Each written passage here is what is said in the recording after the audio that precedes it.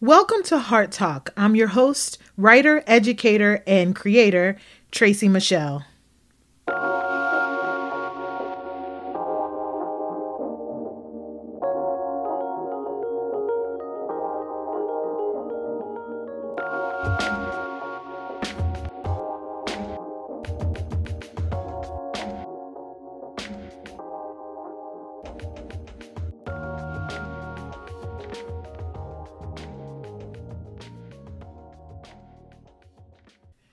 The great Black American writer James Baldwin once said, "To be a Negro in this country and to be relatively conscious is to be in a rage almost all the time."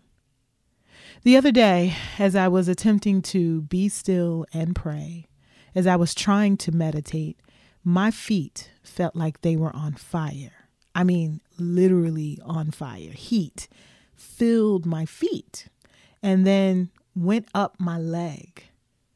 And because I've been walking out this healing journey for a minute, I knew in that moment that I needed to figure out what was going on, not just in my body, but in my mind and spirit also, because they are truly all connected.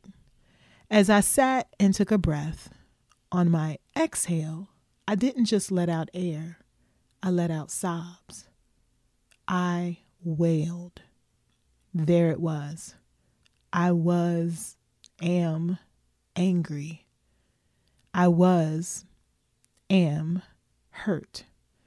As an empath, I not only held my own pain and trauma, I was holding the pain of an entire people, my own people who have been trying to simply breathe for centuries. People who have done everything from isolation to integration to assimilation to try to heal, and who at every turn is faced with constant and pervasive injury to our bodies, our minds, and our souls. My mind and heart rages when I think of Breonna Taylor in my hometown of Louisville, Kentucky, and George Floyd in Minneapolis, Minnesota, and Ahmaud Arbery in Georgia, and David McAtee also in my hometown of Louisville, Kentucky, and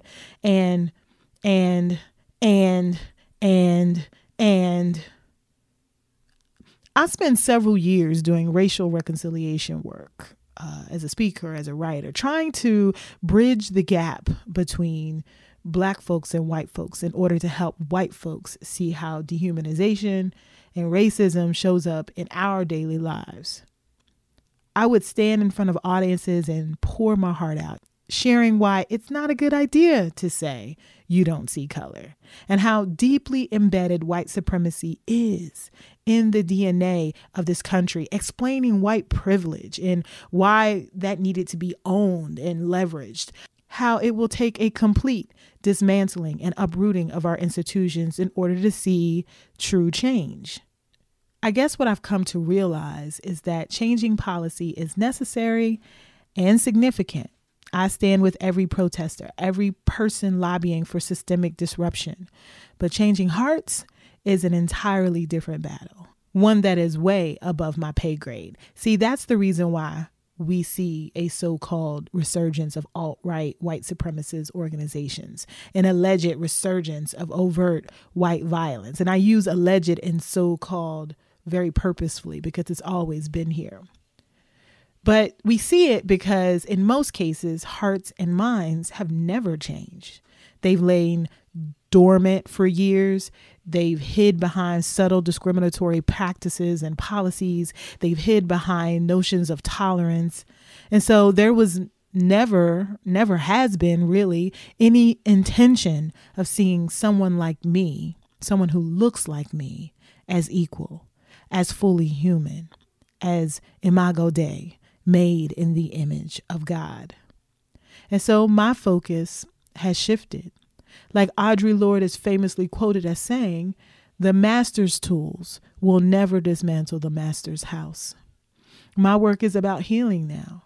How do we use the gift of art and story to heal our minds, hearts, and bodies of trauma of all kinds, but in particular, though, for Black folk, the trauma of racism? There are numerous studies that show that racism and racial microaggressions cause PTSD in Black and brown people. PTSD integrates itself into our brain and impacts how our bodies function. We relive an event over and over and over again, which affects our physical health and how our minds work, our mental health. Joy DeGruy's work on post-traumatic slave syndrome also powerfully lays out the impacts of generations of captivity on the collective. There are generations after generations worth of pain that we need extricated from our bodies and minds. And that to me feels like fruitful work at this time. Because we are hurting. I am hurting. And I honestly don't know if those in power give a damn. In fact, I'm fairly certain that they don't. So it's up to us to find and use all the tools God has given us, all the tools available to us to heal ourselves. The rage we feel is a righteous one for sure. The question is what we do with it. I felt my rage in my feet the other day, and it sounds weird to admit that, to say that to you. But afterward, I went to my garden. I put my hands in the soil. I transplanted my avocado seed that I'd finally, after forever, gotten to root and grow. I mean, I've been trying to grow an avocado tree for forever, and I finally got a breakthrough. Doing this alleviated some of that rage I felt. It helped me to see that breakthroughs still happen for creation, even if it takes forever. I'm so happy about this episode of Heart Talk because I got a chance to talk to someone I've been following for a great deal of time. As a Black woman who's passionate about urban homesteading, agriculture, travel, and education, everything that Natasha Nichols does is an act of defying expectations. She's the founder of We Sow, We Grow, a community gardening initiative based in Chicago. She has dedicated her life and career to adding a much-needed voice to conversations about a bunch of issues. On her blog, House Full of Nichols, she documents her family's domestic and international travel adventures while addressing topics related to education, agriculture, and homesteading. What I love the most is that at the core of what Natasha does is this. She educates and empowers the masses on how to eat, live, and be well. Natasha and I taped our interview prior to the uprisings we are seeing right now around the country, but I think it's worthwhile to hear how the ground, the soil, the land can be a safe place to lay down our grief and help us heal.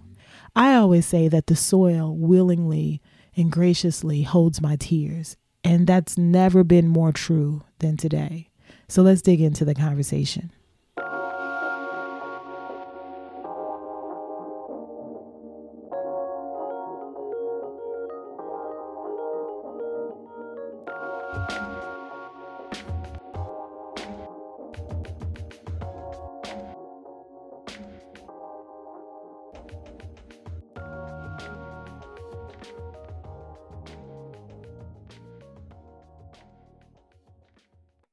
Hey, Natasha. Hey, How are you? I'm here. I hear you. I understand that. Well, you know what? The first question that we always ask our guests here at Heart Talk is, how's your heart? So in light of COVID-19 and all that's going on right now, how's your heart today? Oh, wow. That's actually hard. I keep going from grateful to immensely sad, back to grateful. So, Yeah. just a regular old day around these parts. And I think that's probably indicative of where a lot of people are. You're kind of fluctuating. Like for me, I'm incredibly grateful for the fact that I have the privilege to have a home, to be able to work from home, to all of the things, At the same time, my heart is breaking for people who don't, or for people who are essential workers and have to go out, or people who, are struggling with their health. So I'm this that fluctuation going back and forth.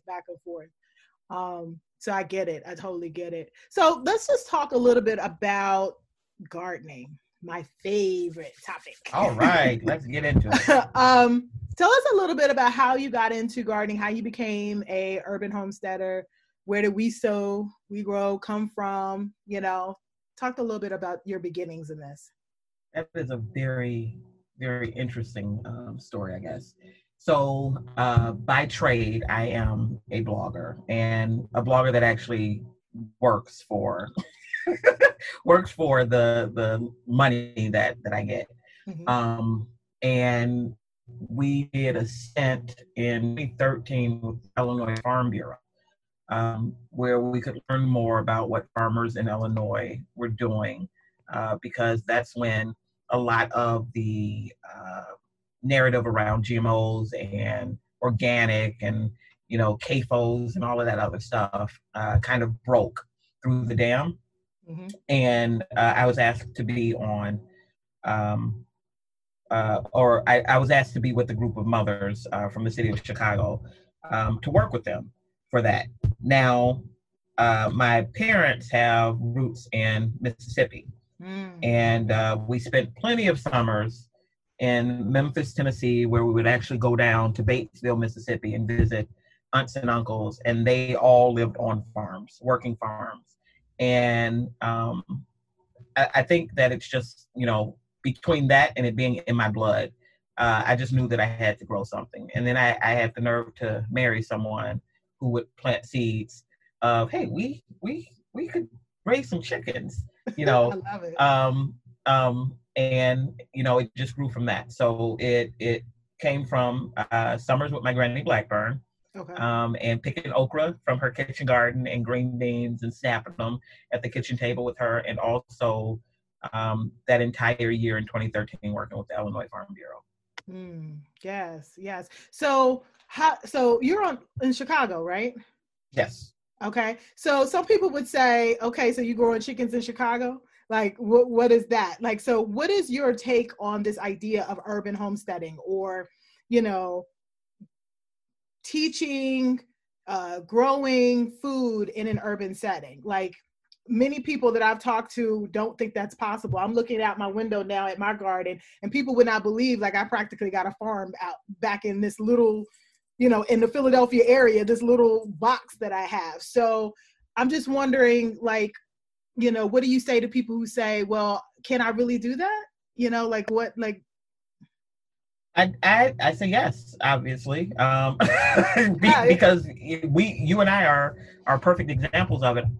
It's interesting to me that urban farming and urban homesteading are as well kept of a secret as it is, and it seems to be like an underground movement. So only if you're in the group that then about all of the farms and everything right. within your city or the next state even.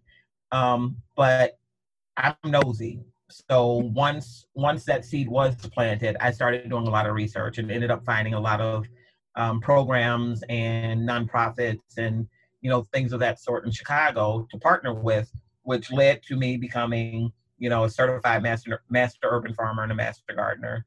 And then also led to the start of my nonprofit, We Sow We Grow, which is an educational program which teaches folks how to grow food in their own backyards and let them know that they could. And it's a long way away from me realizing in 2013 that I could grow corn in Chicago. When somebody said, I think we were on a trip, and I just could not believe that somebody was growing sweet corn 30 miles west of Chicago. And I'm like, wait, what?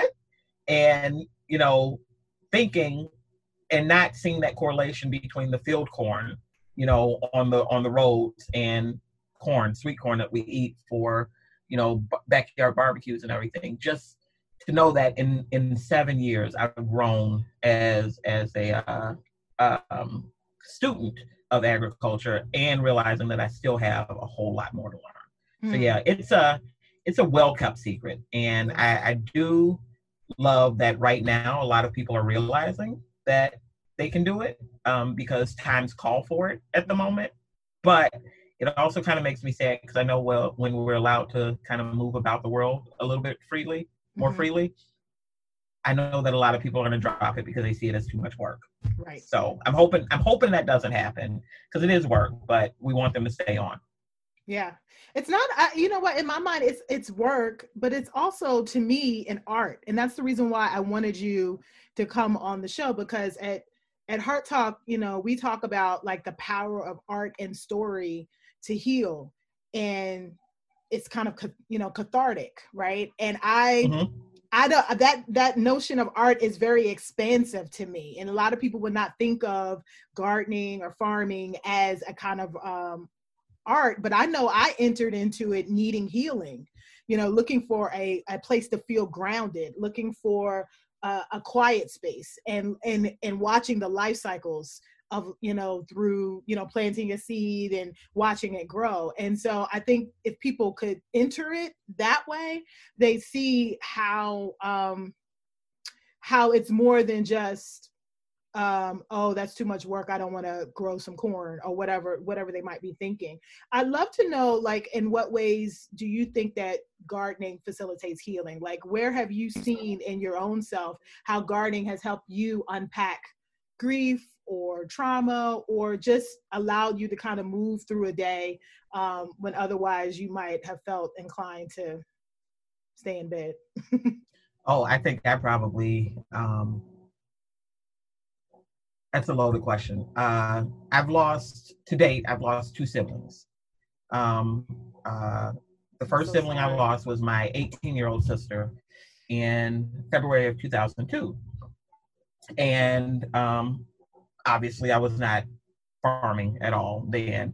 And I wish that I would have had an outlet, like breaking up soil and drilling wood together, and being out in wide open spaces at that time, because it is something about being outside and getting your hands in. I know people have an issue with, saying dirt or soil, but getting your hands in the dirt and just working it to the point where you bring, or you help to bring life, from it.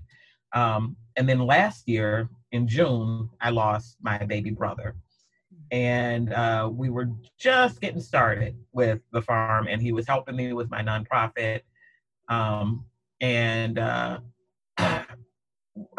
Memorial Day weekend, we had just started planting, and we had all of the grandchildren in the city of Chicago, and they all helped, plant corn and radishes. And it's clear as day. I remember that day clearly, because it was just so full of love and happiness. And then that very next day, he was in a car accident and in critical condition.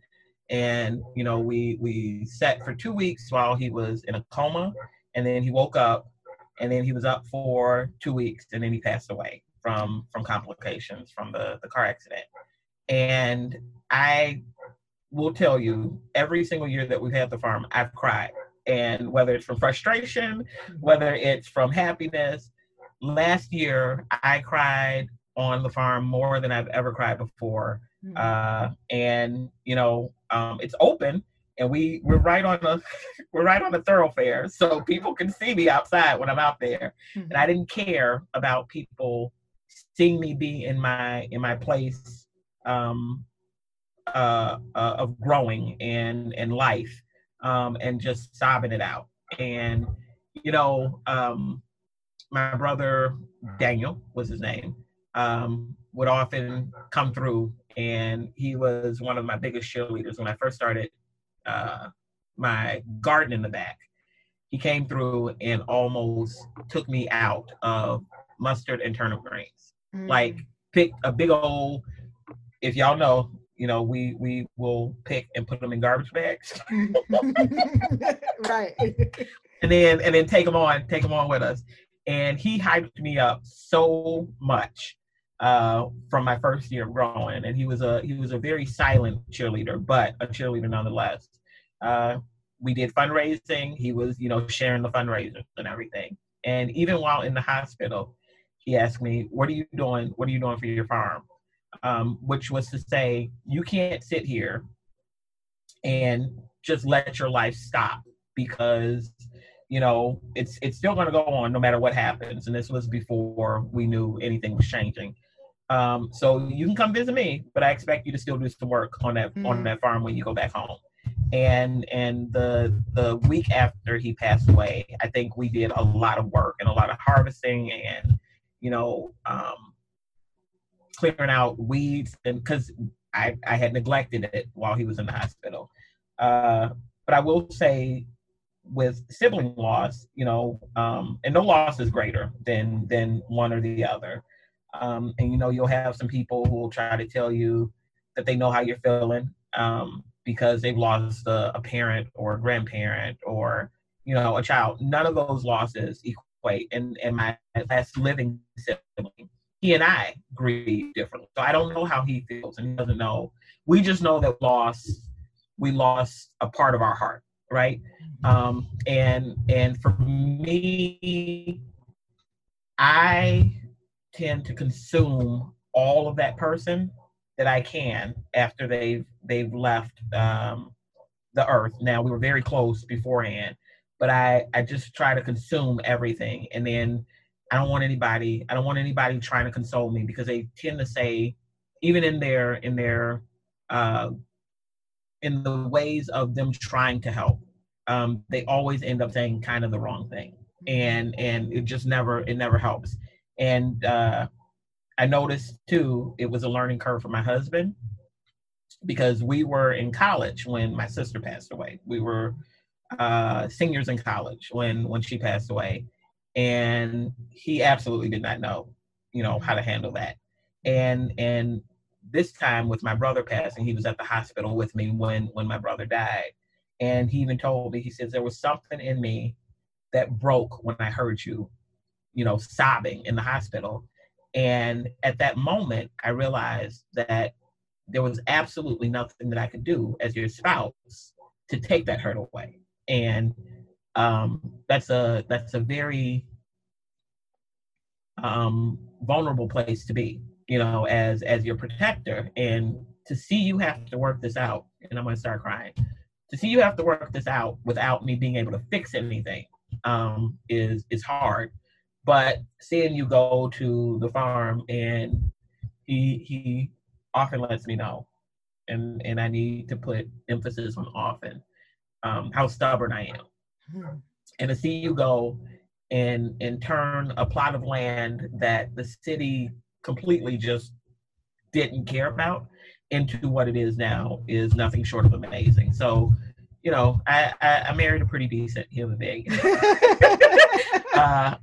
And it helps to have someone who understands that they won't always be able to fix things, for me. And that they kind of need to let, things go.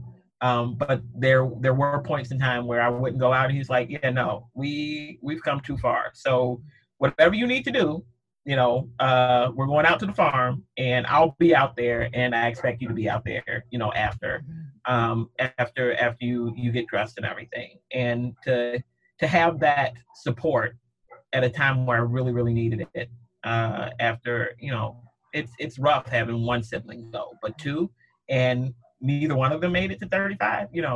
That's a lot. That's a lot. And I'm the oldest child, so I told at my brother's funeral, I stated, yeah, they were always going out of turn. They always did stuff before they were supposed to, and this was no different. And I'm very, very upset with them. But it is what it is, and we take it day by day. And I allow myself the room to be angry if I need to laugh when something is funny, because I think a lot of people think when you're grieving, if they do see you or see me on the farm and I'm having a good time and we're dancing to music or doing whatever, I thought she just lost her brother. I did, but right. Like he told us, and I think he knew he was going to pass away, but he told us we gotta live life. And it's hard being the oldest child, taking words from the baby of the family, right. And he was telling the truth, and his wife and his children and I are in a different dynamic now. And it's very hard because they were expecting a baby in November of last year, so he never got a chance to meet his last baby. And being able to she loves when we video chat and she sees the chickens. And she sees the chickens, everything just stops. So we're hoping to connect through urban homesteading that way, and for them to know that their dad really supported the movement, and talked about his big sister in a way that I did not know until people told me, at his funeral. So that's it's helping that way, and I guess that was a long way of saying that farming is helping me grieve in a way that I didn't expect it to. Who thinks, of farming as a grief resource? Not at all. And going out and kicking stuff around. It's been amazing. Yeah, there's so much. First of all, I'm sorry for your loss, but there's the image of you, sobbing on the farm, not caring whether or not people are driving by and can see you. And then that image living alongside your husband, having this moment saying, I can't fix this, right?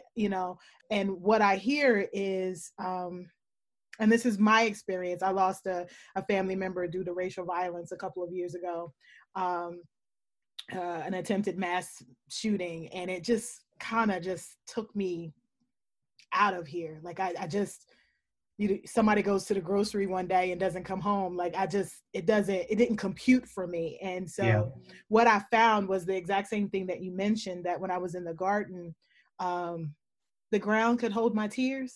Mm-hmm. And I, I'm a writer, so maybe that sounds super metaphorical, but not at all. And it wasn't a matter of, I'm going to go plant something and it's going to be all fixed, right? Like kind of what your husband's saying. It was like, no, I just needed a space that could hold whatever came out, whether it's like you said, laughter or sobbing or anger, and I want to hit something or whatever emotion came out. I needed a space that could hold it without trying to fix it. But in the process of it holding it, it's helping me heal, right? Like it's helping me move, forward. And so I can really appreciate how you frame that.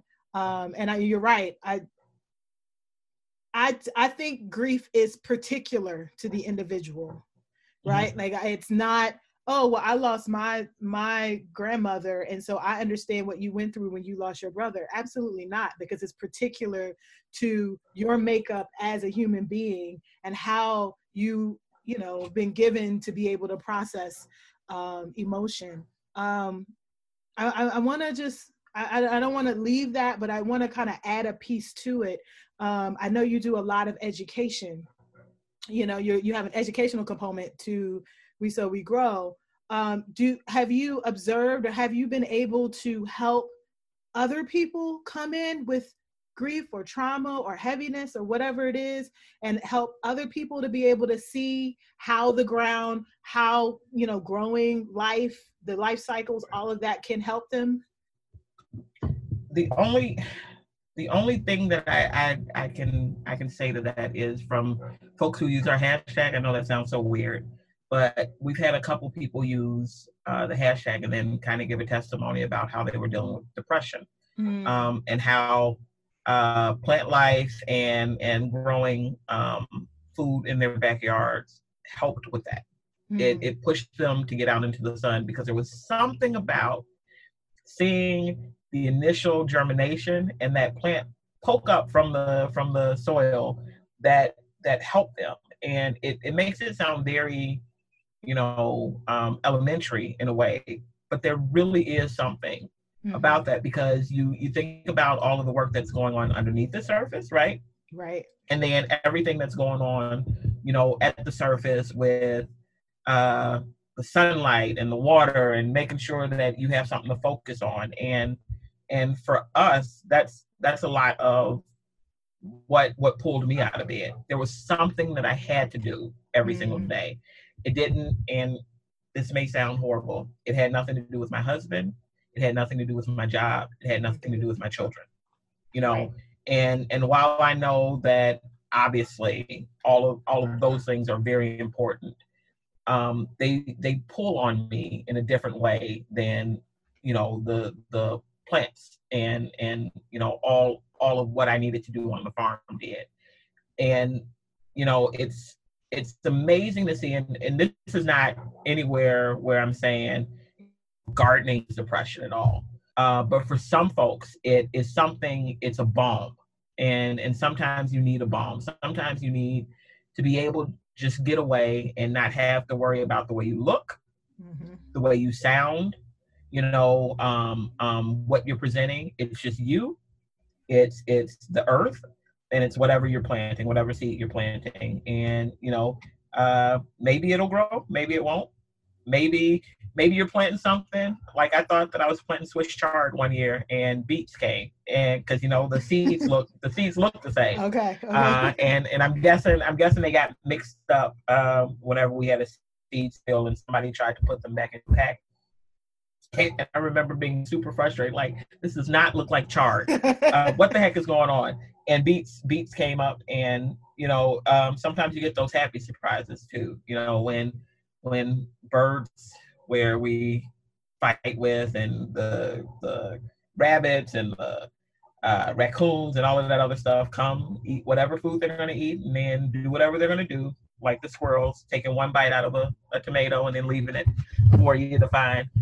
We found volunteer plants, and it's just those types of things were what I ended up looking forward to, and what the people in the group ended up looking forward to, who were struggling a lot with their depression. And they don't publicly announce it at all. Sometimes it's an inbox message or them sharing on their own platforms. But yeah, we do have where folks are just like, we need something to bring us back to center, and this is what does it for us. I love that. I'm very interested. I've been interested lately in somatic experiences, like how the body connects to the mind. And I just find for me that like you said, the act of getting up, going outside, putting my hands in the ground, or, watering, like the physical act,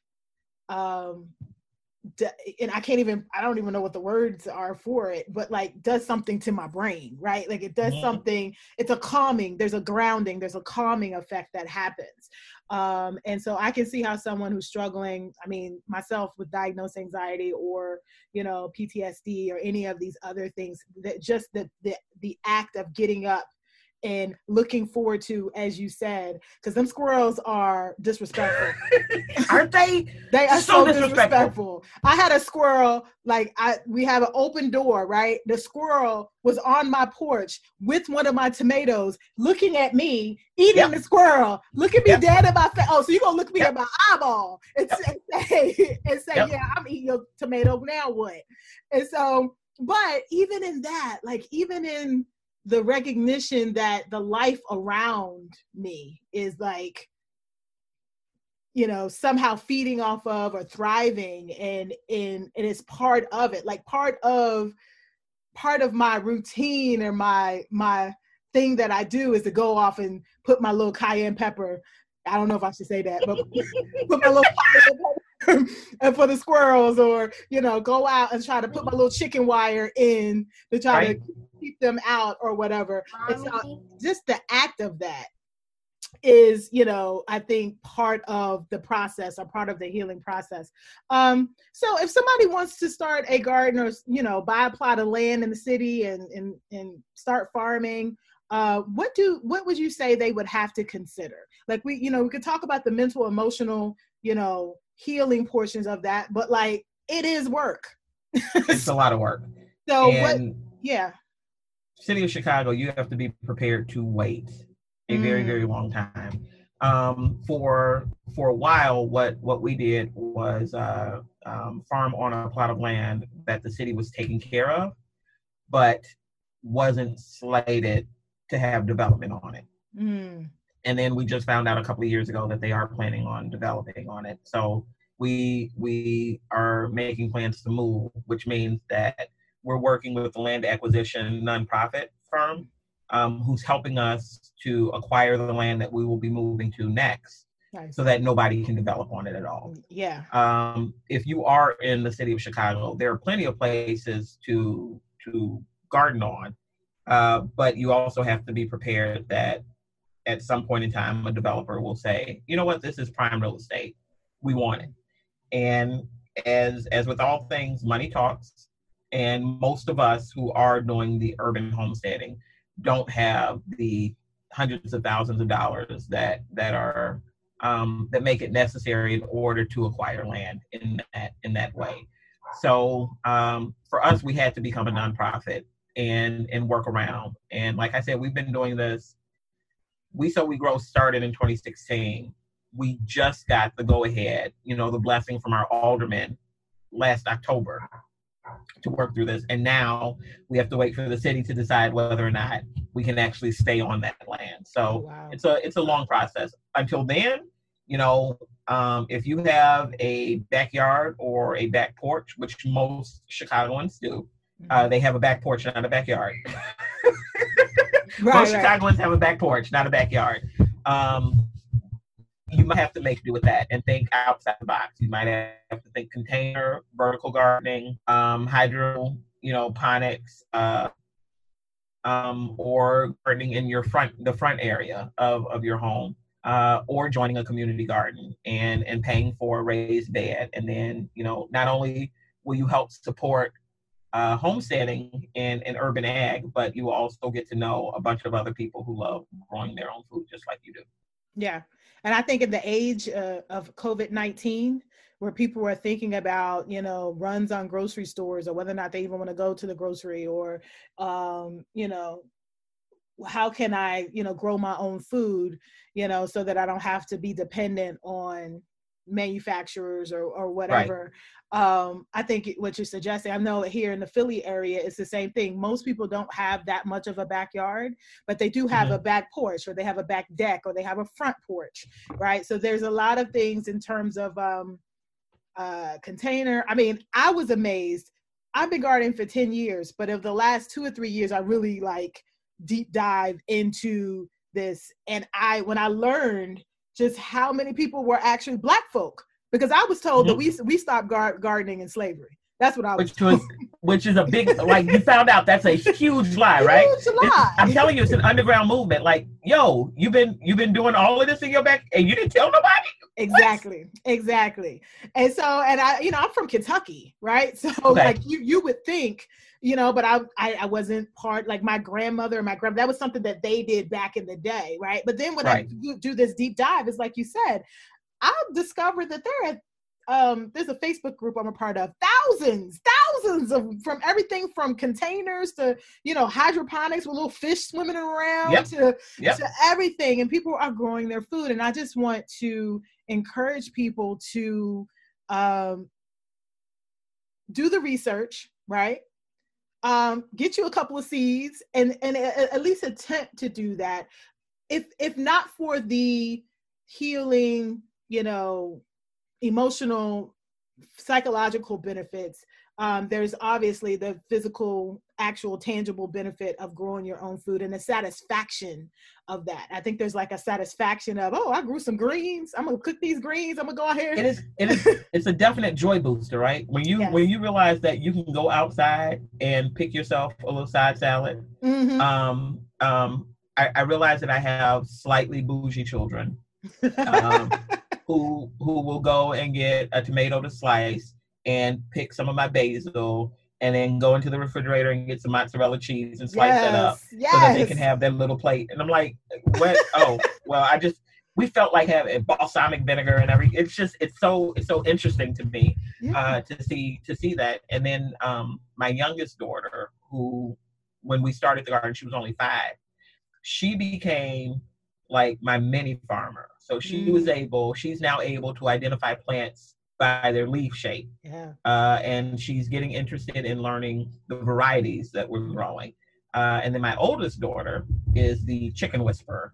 She loves hanging out with the chickens. My baby boy, I don't know why the hens love him so much, but he was the first person that was able to pick all the hens up before anyone else. They would, if you don't keep chickens, what'll happen is if a chicken is used to you and you walk over them, they'll squat. And only hens do this. Roosters do not, because roosters are some cocky little things. But the hens will squat because they're preparing typically for a rooster to mount them. but when they're around humans, if they squat, they're okay with you picking them up. And every single hen, they squatted for that little baby boy first before they did it for me. And I'm the one that was feeding them. And, my oldest son, like I said, he's a sophomore in college. And we're at that age where he thinks he knows more than my husband and I. Secretly, I think he appreciates having the farm around too, because he knows at some point, if the bottom fell out, we still have the ability to grow at least something to eat. Something to eat. And he appreciates that aspect of it. So, it's weird to see farming be cool to all the new people when it's been cool to us. And that's not throwing shade at all. I just love seeing that, now something that was seen as, first of all, something that old white men did all the time, is now being understood that women do it, Black folks do it, Hispanics do it, Asians, all around the world farm. And there was a moment where I traveled to Malawi, and we stayed in a village, and the villagers owned all of this land, and they were growing cotton. It took me a moment because we walked into the field of cotton, and they were like, "Hey, you want to pick some?" And I'm like,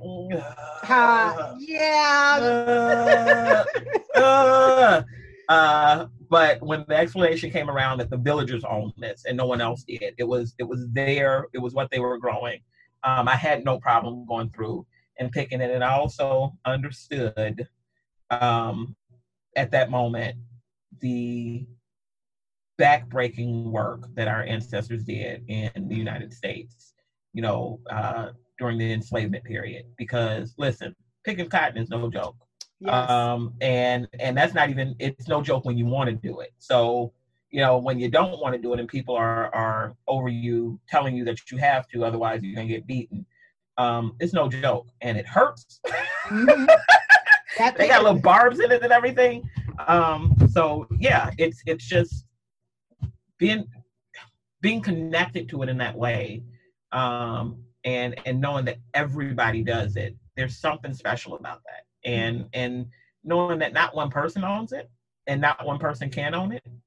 And not one person can lay claim to saying that, they are the originators of farming at all. No, we all had to come from a point where all of our ancestors had to grow.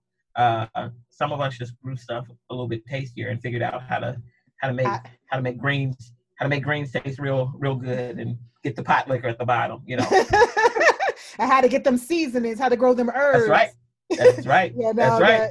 For medicinal purposes and for a little. And Chicago is now, and people asked me if I was going to start growing, and the politics around that, I've never ever consumed, but I don't hate anybody who figured out a way to make it work for them. But having to grow inside of a 5,000 square foot, space, that just wasn't for me at all. But we can grow hemp, and I can use the hemp in order, to sell to people who make clothes or hemp products. So we may be thinking about that later on down the line. Yeah, I mean, if you think about the industry of that, like the money to be made in that, just from a business standpoint, it almost could fund the other things that you're doing, right? Absolutely. Yeah, I love it. Well, sis, thank you so much for talking with me and sharing with the Heart Talk family just a little bit about, gardening and how it serves us, right? Like across the board. Thank you so much for just, being open and sharing your story. Thanks for having me and letting me cry on your podcast. I was crying right with you. So we ain't afraid of tears over at Heart Talk. I'm gonna tell you that. But you know what? Not at all. I have been following you. I watch your stories. I've been following you, and if every time I grow a little something, I try to put the little tag on there. I was like, shoot, we grow it in Philly too. we love it, and we come through. There's something about seeing that hashtag pop up and then a new person, use it. I'm having a bit of jealousy though at our gardeners in the southern states who are already harvesting stuff. How about that? I'm not gonna say that I'm hating, but I'm hating. I'm hating a lot, because some folks in the group have tomatoes already, and I'm in 7A. Now, I'm just last night, it was 33 last night, and I got a little greenhouse in the back, and I'm so mad because I'm like, I can't even, my seedlings are going to fruit in the house because I can't get them outside because it's 33 degrees at night still in the middle of April in the 7A. Gardener problems. That's some gardening and farming problems. And then you have those of us who like, you know what? Forget it. We just gonna start planting stuff. We just gonna plant stuff. Whatever grows because we need to get outside.